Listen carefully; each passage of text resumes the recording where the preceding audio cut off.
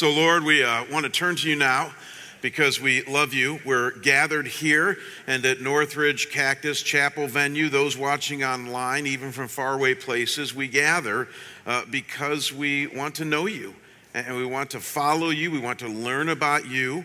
And Lord, we want to grow deeper and more vibrant, more faithful in our trust in you. And so, God, I pray that as we turn to the next installment of this story that's been captivating us, the story of Esther, that, God, you would indeed, by the power of your Holy Spirit, blow in and through our midst and speak to us and change us, God, as we engage with you now in your word. Thanks for the worship. Hopefully we're now prepared to meet you in your word. And we pray this in Jesus' name, and I hope we can all say together, amen. So here is something that you and I both know, and that is that there are times in life where you have to make a tough call, right? There's times in life where you have to make a tough call. Lots of scenarios like this. So whether it's a tough call that has to do with a job choice, or a tough call that has to do with a marriage that's in trouble, what to do there, or a kid that is rebelling and how to respond there, or finances that are tight and how risky should you be or not, or an addiction that has gripped you and whether you have the courage or not to deal with it, or maybe a family or a friend that needs some truth telling and whether you have the guts to do so, or whether even to pursue a personal dream or not. Think about it. There are tons of scenarios that you and me face in which we come to a crossroads in life and we have to make a tough call, a good decision that comes through in a clutch and really counts in the end. And for the Christian who is naturally concerned with making decisions in line with God's will and purposes, it's even harder, amen? Because you got to consider God's point of view when you make a decision. You can't be like the world and just make a decision as you feel is right. No, you got to partner with God and adopt his values and even be able to discern his leading and will in whatever tough decision is before you. And then, to add even more insult to injury, there are times that you and I have to make the tough call in line with God's will, even when we are spiritually dry and feel far away from him. We noted this last week, that there are times in which we feel distant from God, but the wheels of our life keep spinning, right? I mean, things move on and you got to make decisions and move on with life. And life doesn't care whether you are close to God or not. And so when it comes to all those decisions I mentioned a minute ago, when it comes to our jobs and our marriage and our parenting and our money and our struggles with sin and our friends and our family, even our dreams, life presents that crossroad and you got to make the decision. And again, it doesn't care whether you're running on all 8 spiritual cylinders or not. I call this the triple threat. The fact that at times you have to make a tough call in life. As a Christian, you have to discern God's will, and you have to do so whether or not you feel close to him or not. It's the triple threat about making a tough call. Now, if you can relate to this at all, and I think that most of us can, you are right where Esther is in the story that we're looking at from the Old Testament this fall here at SBC. You might remember it's the tail end of the Old Testament period. Israel is in exile. That's really important. They've been captured and taken to faraway places in Persia. And Esther, this sweet and unassuming Jewish woman, is now the queen, and she's married to a nutcase king who is consumed with his own power and pleasure. It's a difficult marriage, to say the least. Mordecai, who is Esther's cousin and father figure, has gotten everybody in trouble by refusing to bow down to the king's right-hand man, a man by the name of Haman. And to top it off, Haman is so ticked and filled with vengeance that he's planning on killing all the Jews in Persia, and there's over 1 million of them. So add it all up. If there was ever a need for a tough call, for a bold and risky decision that could either save Israel or bury her forever, literally, a tough call that needs to be made precisely when all these Jewish players feel very, very far from God, now was the time. And so at this point, let's let our storyteller, Matt, who attends our Cactus campus, tell us about all the action as we turn the page into chapter 4, the chapter before us today. And this will fill you in on what happens next. Look up here on your screen.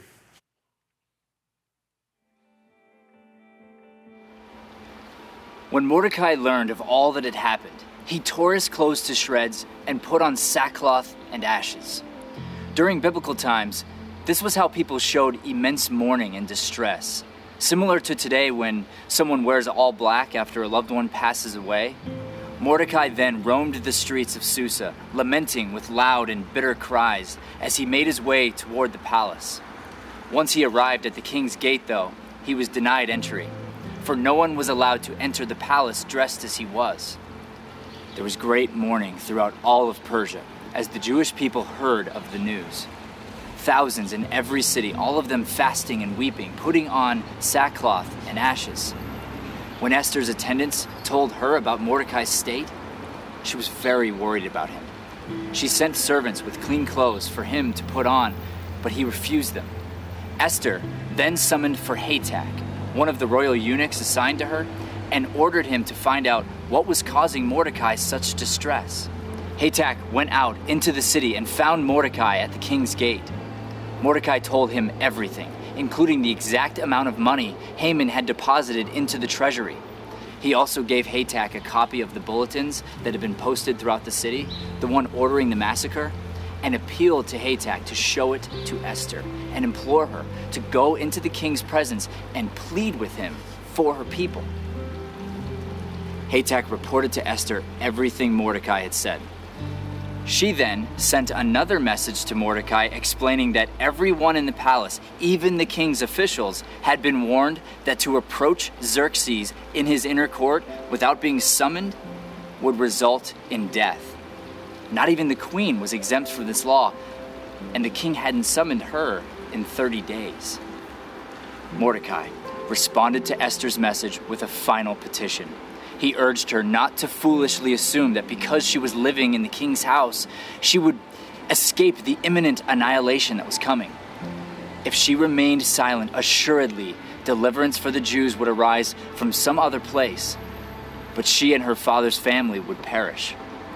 Mordecai also proposed that perhaps this exact act of courage was the very reason she had become queen. After hearing this, Esther said to Mordecai, "Go, gather together all the Jews who are in Susa and fast for me.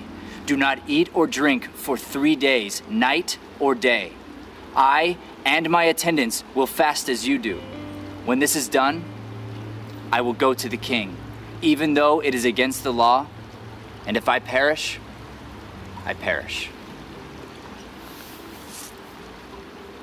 So somebody said last night at this point, whoa. I mean, the drama is so thick in this chapter that you can cut it. And yet, it's not a very complicated plot line here. It just takes a little understanding of the culture at that time, the Persian culture. So let's briefly review it. As we know, Haman wants to destroy all the Jews. And the king goes along with it because he doesn't know that his wife is Jewish. She didn't tell him this when she married him. Esther didn't, because she didn't want to ruin everything. And Haman is convinced, the king, that the Jews are an evil and rebellious people, so he naturally thinks they should be gotten rid of. Mordecai is freaking out because this is a very real threat, and he finds a way to let Esther know about this. That's the story of chapter 4, and he essentially tells her that now that she is queen, go to the king, tell him the truth, and get him to change his mind. I mean, it makes sense. And you gotta love Esther's response, because she understands Persian culture at that time. She essentially says, "It's not that easy, Mordecai." And then she tells him why. Look at verse 11 again. Let's read it. It says, "All the king's servants and the people of the king's provinces know, Mordecai, that for any man or woman who comes to the king to the inner court who is not summoned, he has but one law, that he be put to death, unless the king holds out to him the golden scepter so that he may live. And I, Esther is speaking, have not been summoned to come to the king for the last 30 days. Now, you just dial into three concepts here. This idea of going into the inner court, and then without being summoned, and then this idea of a golden scepter. And you'll start to understand the culture back then. You see, this king, who I said earlier, and I was right, is consumed with his own power, had one rule, and that is if anyone came into the inner court where decisions were made for the kingdom and had not been personally summoned by the king, then he or she was to be killed on the spot. Unless, of course, the king decided to show some mercy of his own and extend this golden scepter as a sign that I show mercy on you and won't kill you for coming into the court unsummoned. And we know that even the wife of the king was subject to this rule because Vashti had been summoned and didn't come, and he got rid of her in chapter 1, his previous queen. And so we know that even the queen could face repercussions here. And so don't miss what Esther is saying. She's essentially saying, I said it earlier, my husband's a nutcase. He's consumed with his own power. He's driven by his own anger. And if I go barging in there, Mordecai, to plead for our people, even though he likes me at times and has a soft spot for me, he hasn't wanted anything to do with me for 30 days, and it could be the death of me and not much hope for our people as well. Pause here right now, because this goes back to what we started with today. Esther is experiencing that triple threat that we talked about. Think about it. There is a tough call that she has to make. That's what Mordecai is pointing out. And as a good Jew, that's the whole context of this book, she wants to make it in light of God's will and values according to the Old Testament. But there's a third thing going on here, and that is that she feels far from God. That's the whole context of this book. These people are in exile. There's no temple. There's no reading of the covenant or law. There's no priest performing sacrifices. There's very little word from the prophets. And all that they knew and were accustomed to when it came to connecting with God was missing. God is there, but he's behind the scenes. His providence is guiding things now. But they are having to trust that without being close to him in this time.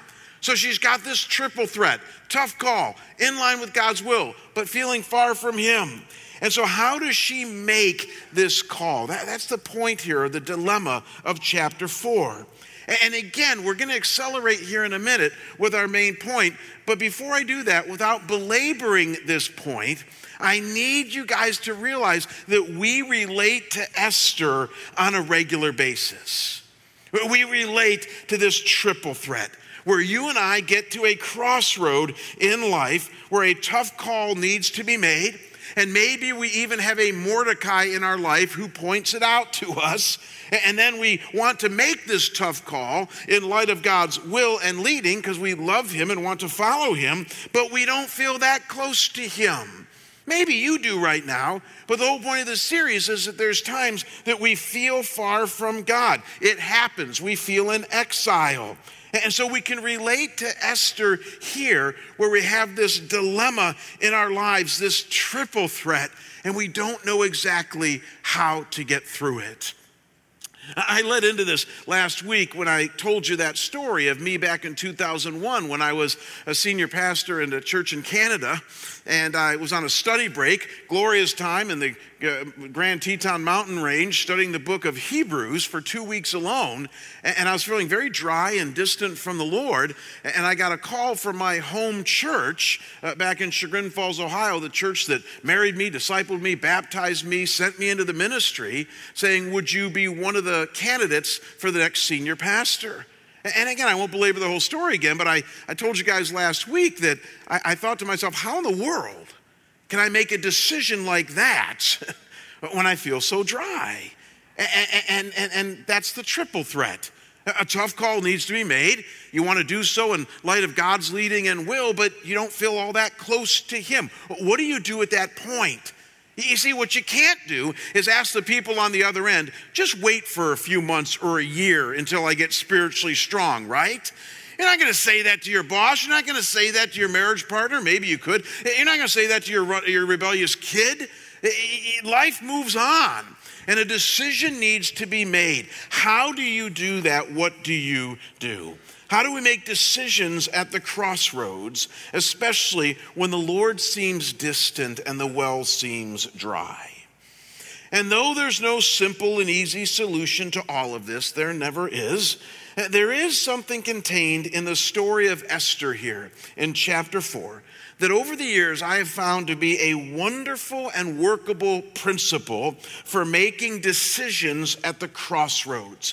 And it's your main and only point today, and it's this. It's kind of long, but I had to put a lot in here for us to truly understand what the Bible is saying here, and this is it. And that is that when God feels far away, self-denial and other-centeredness are his well-worn pathways toward making good decisions. Whoa. So dial into this. When you're close to God, you pray and you discern and you even hear him and all these things, and so you make decisions in line with his will. But when those things seem more dry, here's what Esther is going to teach us, and that is that if you can get into a mode of self-denial, meaning that it's not all about you, and other-centeredness, focusing on what benefits others, the Bible says those are God's general and well-worn pathways toward how you and I filter the things around us into godly and good decision making. And I love this principle because not only does it work, I'll show you that in a minute, I don't hear us talk enough about it and encourage each other enough in it because this is so thoroughly biblical and in line with what God says. To see this, I want you to look again at Mordecai's words in verses 13 to 14 of Esther 4. The context here is he's challenging her about that decision, that crossroad, that choice before her of whether to go to the king or not. Look again at what he says. He says, "Do not imagine that you, Esther, in the king's palace can escape any more than all the rest of us Jews. For if you remain silent at this time, relief and deliverance will arise for the Jews from another place, and you and your father's house will perish. And who knows whether you have not attained royalty for such a time as this." So look very close at what Mordecai is saying here to Esther. First, notice that he's saying, and this is obvious, you cannot hide or remain silent. In other words, because this is something we all try to do when a tough decision is before us and we don't feel close to God, that triple threat, we say, well, maybe I just won't do anything. And maybe I'll sort of just stop and freeze like that deer in the headlights thing and hope that car coming before me stops and doesn't hit me. That's how we kind of function. And Mordecai is saying to Esther, you can't do that. If you hide, you're going to be found out for the Jew that you are and fall under the same fate as us. If you remain silent, God is God. He's providential and he's going to deliver us anyways. It's just that you won't be a part of that. So don't miss what he's saying here. He's saying, don't think only of yourself, Esther. Because if you think of yourself only, you're going to make a terrible decision. And then secondly, notice that he is saying very positively, risk and act. Make a good decision anyways. Think more of your fellow Jews than you do of yourself. Isn't that what he's saying? Think of your nation and the consequences or even the blessings for them if you make the right decision here. And as we know, in response to this clear challenge, Esther utters three very powerful words that both reveal to us her decision as well as change the entire course of this story. These words appear in verse 16, and she says this, I will go. Three of the best words that probably ever appear in the Bible. And in all of this, don't miss that the core of Mordecai's challenge to Esther is that if you get selfless and you get other focused, Esther, even though there's a lot of risk and fear in this decision, it's God's way. And Esther agrees with this, and she does this. You see, folks, it's a truism about life this side of heaven. It's a key principle on how to live out godly decision making. that you do so in such a way that it involves self-denial and other-centeredness. And when you do that, there's a good chance, even if you don't feel close to God right now, that you're going to make a good and godly decision. Some of you who are more biblically astute might be thinking right now, well, Jamie, you're making a good case from Esther 4, even though it's a little bit veiled here. But does the rest of the Bible talk about this? I'm glad you asked. It actually does. Look at what Jesus would say in Matthew 16, verse 24. This is a great passage that many of you know. You just haven't put it in light of decision making before. It says, then Jesus said to his disciples, that would also be you and I, if anyone wishes to come after me, he must say these two words with me. One more time. And take up his cross and follow me. So there it is. If you want to follow Jesus and thus know and be in the center of God's will, he says you need to have a general sense of self-denial, of denying yourself in order to be his follower. Wow. And then notice even more so, Philippians 2 verse 3 says, do nothing from selfishness. There's the self-denial piece again, or empty conceit, but with humility of mind, regard one another as more important than yourselves. So there's even the other-centeredness piece. You see, this Esther ethic that we see in Esther is all over the place when it comes in the Bible, when it comes to how we make decisions, even when we're navigating divine distance. You see, for years I've called this God's reverse economics of decision making. You're going to like this. I call this God's reverse economics of decision making. And hear me out. As most of us know, our world's system of economics has a formula that works this way, and it's what's built America, it's what's built most of your businesses if you're a business person, and it's what's given you money to have the life that you have. And that is that you come up with a product that costs others something, and they desire it, so they pay you. And then when they pay you, there's a benefit to you in the form of money, and our culture calls that success, right? It's Economics 101. It's Adam Smith. It's capitalism.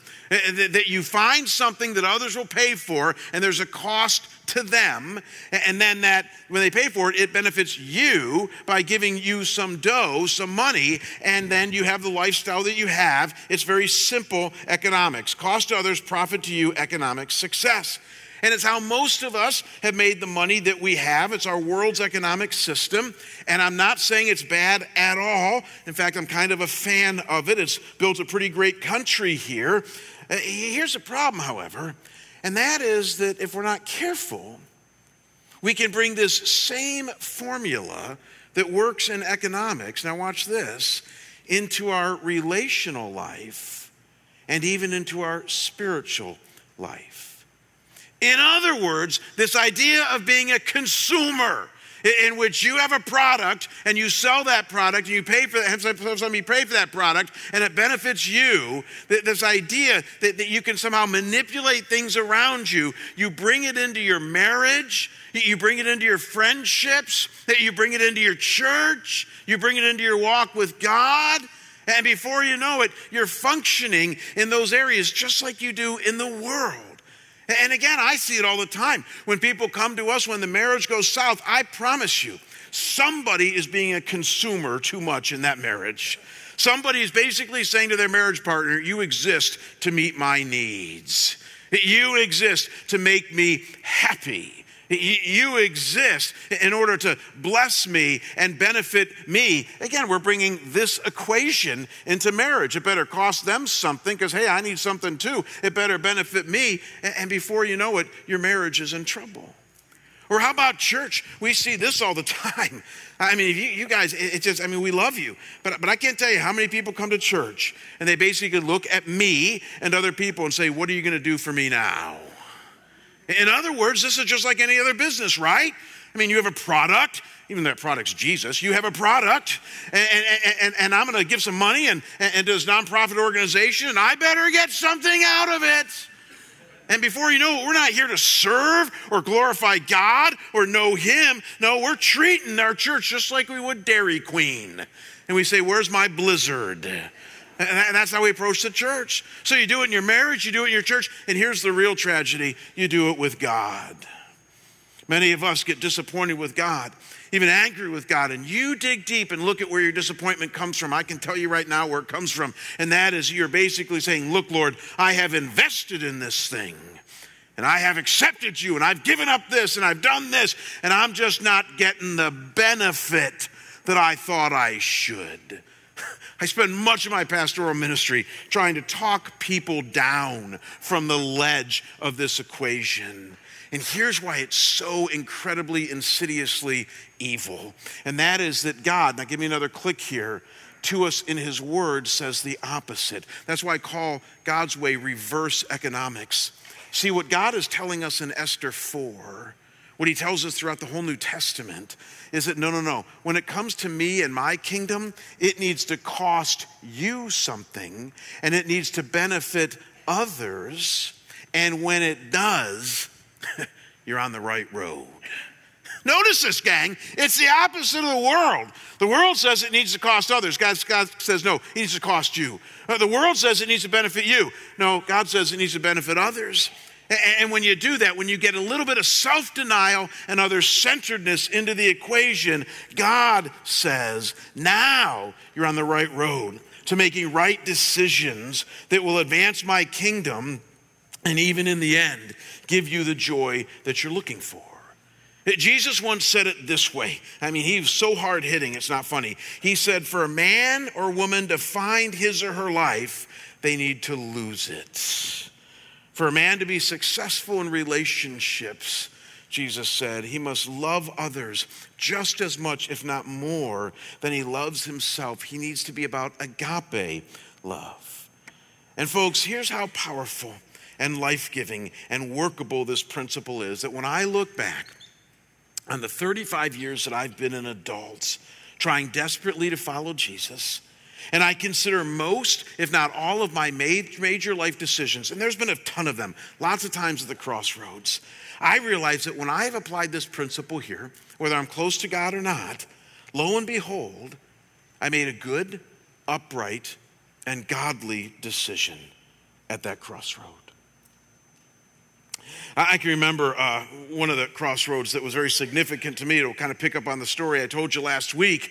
Remember the story I told you last week was when I got fired from Youth for Christ, and then I went on to finish seminary and went to my first pastorate in Detroit, where I experienced a lot of healing. Well, fast forward about a decade, it's about 1997 right now, and I'd been an associate pastor for about 7 years at a wonderful church in Detroit. We were growing, we were reaching lost people, and I had grown from being the associate pastor to eventually the, quote, executive pastor. I don't know if I like that phrase, but executive pastor. I was managing other pastors. And as I healed and grew in my confidence and trust in the Lord, I realized by about 1997 that I wanted my senior pastor's job. The only problem was he wasn't going anywhere. and so I really felt kind of stuck. I was at a crossroads. And again, I would argue that everybody needs a Mordecai in their life sometimes. Everybody needs somebody at that crossroad to kind of point out to them, don't stay here, a decision needs to be made. And my Mordecai at that time was a guy by the name of Scott. He was the head of our counseling center at the church. And again, I had been in counseling, so he and I became friends. And at one point, we were talking about my life and this crossroad that I felt. And he said, well, you need to leave Detroit. He said, you need to go into the senior pastorate. And you need to find what God has for you next. And I remember saying to him, but I don't want to leave Detroit. In hindsight, I don't know why I would say that, but I was like, I don't want to leave Detroit. I was like, my kids have been born here. All my friends are here. I've healed at this church, and I love this church, and I'm comfortable, and I have a house, and I have a mortgage, and I love it here. I don't want to leave. And he said, well, have you thought about trying to find a church here? I said, yeah, I just can't seem to find one. He said, you need to broaden it and you need to leave. And I can remember just agonizing over that crossroad and just feeling I don't want to go. I mean, any more than any of you want to leave Scottsdale or wherever you are right now. And as I prayed about it and sought the Lord on it, I didn't get complete clarity But this did become clear, and this was very convicting to me. And that is that my greatest argument to God about why I didn't want to leave Detroit was comfort. Amen? It was comfort. I mean, I'm not trying to be hard on myself. It's just true. I was comfortable there. All my friends were there. My house was there. My church was there. And yet he was calling me to go into the senior pastorate. And so I had to make a choice between comfort and the safety of all that I knew and the risk of going into uncharted territory, uprooting my family to another place. And I'm telling you, folks, this equation here became very important to me because I realized that this decision was going to cost me, it was going to benefit others in the kingdom, and there's a really good chance that that's going to be the right choice. And indeed, that was the choice that I made. And it was costly. And I could fill your boots with some difficulties that came from that decision for me and my family at that time. But are you starting to see a significant thread of most any godly and right decision, at least that I've ever made, has had some aspect of it costing me something and benefiting others? And here's the real kicker. The converse is also true, that most of my bonehead decisions, and I have them, that I've made over the years, most likely had my welfare in mind and my happiness as the center. And in hindsight, they have not been very good and godly decisions. So when it's all about me, it never tends to go well. When it's about others and costs me something and ultimately about God's glory, then those tend to be the right decisions. And the point is this, because Esther teaches us this: you can make those decisions even when you're struggling spiritually. God says you can do that. You know, I sit in my home office and I think, well, what's the rebuttal to this? Like right now I'm thinking you guys should be falling down and calling me blessed. This is such good stuff, right? I mean, like, wow. I mean, and it's Esther, so it's not me, but it's good stuff. So I think, as I'm a lawyer's kid, what is the rebuttal? What could somebody say? And I love the rebuttal I came up with, that I'd probably come up with too if I was sitting where some of you are, and that's that, well, doesn't my happiness count? I mean, don't I have a right to be happy? Now let's talk about it for a second. When my kids would ask a question like that when they were young, I used to always say to them, do you want the long answer or the short answer to that? And my kids would always say, because they were pretty bright, I want the short answer. And being a good parent, I would give them the short answer followed up by the long answer. So let me do that for you right now, okay? When you ask, don't I have a right to be happy? I love this because this is so the Bible. The short answer is no. Now, I know some of you don't like that. You're going, really? Really? Here's what the Bible says you have a right to. Here's what the Bible says you deserve, and that is that you have a right to hell for all of eternity apart from Him because of your sin and rebelliousness. And again, guys, you guys have to believe that. I love you. I'm not down on you. It's just that that's humanity's default state, and it's a good state to be in because it lets us know who we are and our need for God and Jesus as our Savior. Amen? So your default position is that I have a right to hell for all of eternity apart from God because of my sin. And yet the beauty of the gospel and God's grace is that He gives you Jesus and forgiveness and the Holy Spirit and a new lease on life. But if you reject all of that, the thing you still deserve is eternity apart from Him. So as a follower, I told you it'd be a long answer. As a follower of Him, when you then say to Him, when He says it's got to cost you and benefit others, when you come back at Him and say, well, what about me? Don't I deserve to be happy? He takes you back to the beginning. And He says, well, let me tell you what you deserve. And then He says this, and this is where it all becomes a happy thing again. He says, but if you follow me, if you engage in self-denial, if you engage in other-centeredness, one of the byproducts of that will eventually be your joy. Isn't that awesome? It might not give you the giddies. I make a distinction between happiness and joy. You guys know that. Happiness is that fleeting feeling that you're going to get after church when you eat a nice meal. Happiness is watching the Cleveland Browns win. Happiness is maybe even a nice night out with your wife or your husband. Those are all wonderful things. Joy is that deep sense of satisfaction that you're on the right road in life. That deep sense that you're centered on where you should be with God and with those around you. And when it costs you and you get others centered, one of the byproducts of that is joy. So as we get down to the short strokes here, think about your life right now and whatever you may be facing. Think about what happened if you applied the Esther ethic of costing you and benefiting others. For those of you in marital breakdown right now, just think what God might do with that kind of mindset. For those of you dealing with a wayward kid, think what God might do with that. My wife got an email this morning from somebody who was applying last week's message, and she had a falling out with one of her business partners, and she was saying that based on last week's message, she decided to write this business partner a long note that basically says, I love you and I forgive you and I want to reconcile. Again, you never know what God's going to do when we take that narrow road that he has for us. Think about sin that grips you, that crossroad where you have to make a risky decision on whether or not to deal with that sin finally and get the help that you need. But you realize it's going to be costly. And it's going to be even embarrassing to have to admit it. But maybe this idea of costing you something and benefiting others will finally get you on the right road. You see, sometimes in life, tough things happen that require a difficult decision.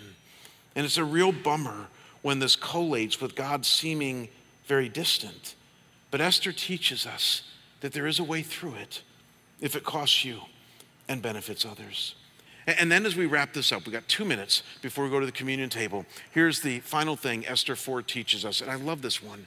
And that is that once you make the decision, and you got to do this, gang, you then commit your way to God and trust him to guide you. One last verse we're going to look at in Esther 4 here, and I'll just prepare you right now because this is so cool. And that is that the verse we're going to look at right now is the most spiritual verse in this entire book. It's not a very spiritual book, is it? Doesn't mention God, prayer, mercy, the law. I mean, this book is written almost as a secular book, but it has a few spiritual nuggets in it, and here's one of them. Look at what Esther does after she makes the decision to go to the king and to tell him all that's going on. She says to Mordecai, go, assemble all the Jews who are found in Susa and fast for me. Do not eat or drink for 3 days, night or day. I and my maidens will also fast in the same way. And thus I will go to the king, which is not according to the law, and if I perish, I perish. So Mordecai went away and did just as Esther had commanded him. Twice Esther mentions there this idea of fasting. I think you all know this. She wasn't doing this as a weight loss routine, right? I mean, she's not talking about her diet in the middle of this big spiritual decision. No, in the Bible, when people fast, now watch this, they do so to underline their prayers. Fasting is a beautiful way where we deprive the physical body in order to ignite or enlighten the senses of the soul to be more attuned to God. So you deprive one thing in order to lift up another. That's the idea behind fasting. And so fasting puts you in a place before God where you are more attuned to him in your spirit and you're underlining the prayer or need before you. That's how the Jews fasted in the Old Testament and how Christians in the New Testament fasted and ever since. And notice that this is a 3-day fast. A typical fast in the Old Testament would be 1 day. This is what commentators call a severe fast or a fast of intercession, where Esther is underlining her prayer and requests before God. In other words, she's committing her way to the Lord and trusting him to guide her. It all goes back to this idea of his providence, that he is providential, and in his providence, he is in control of things, and Esther is laying herself out before God's providence, and we need to do so as well. So for those of you at the crossroad, make the decision you need to make. Do so. As you pray about it, as you seek God, do so in such a way that it costs you and benefits others. Self-denial and other-centeredness, those are your friends. And as you make that decision, don't stop there. Lay it out before God. Commit it to him and trust him to guide you. I love how the Proverbs says it. It says, in his heart a man plans his ways, but the Lord determines his steps. And God will do that. Let's bow and pray. Father, thank you for our time together. We are excited now to go to this communion table. And so, Lord, I pray as we do, we would be reflective, we would be focused on you. And Lord, for those of us who are in that spiritually dry time now, may we take heart. May we learn from the book of Esther, as we've seen in this book, that your providence still reigns, humility can still live in our souls, making the right call, as we've seen today, can be something that our lives are about. And so, Lord, may spiritual dryness not get us down, but may we stay in the ring with you. And may, again, as I've been praying through this whole series, that though there's weeping in the night, may there be joy in the morning. And I pray this in Christ's name. Amen.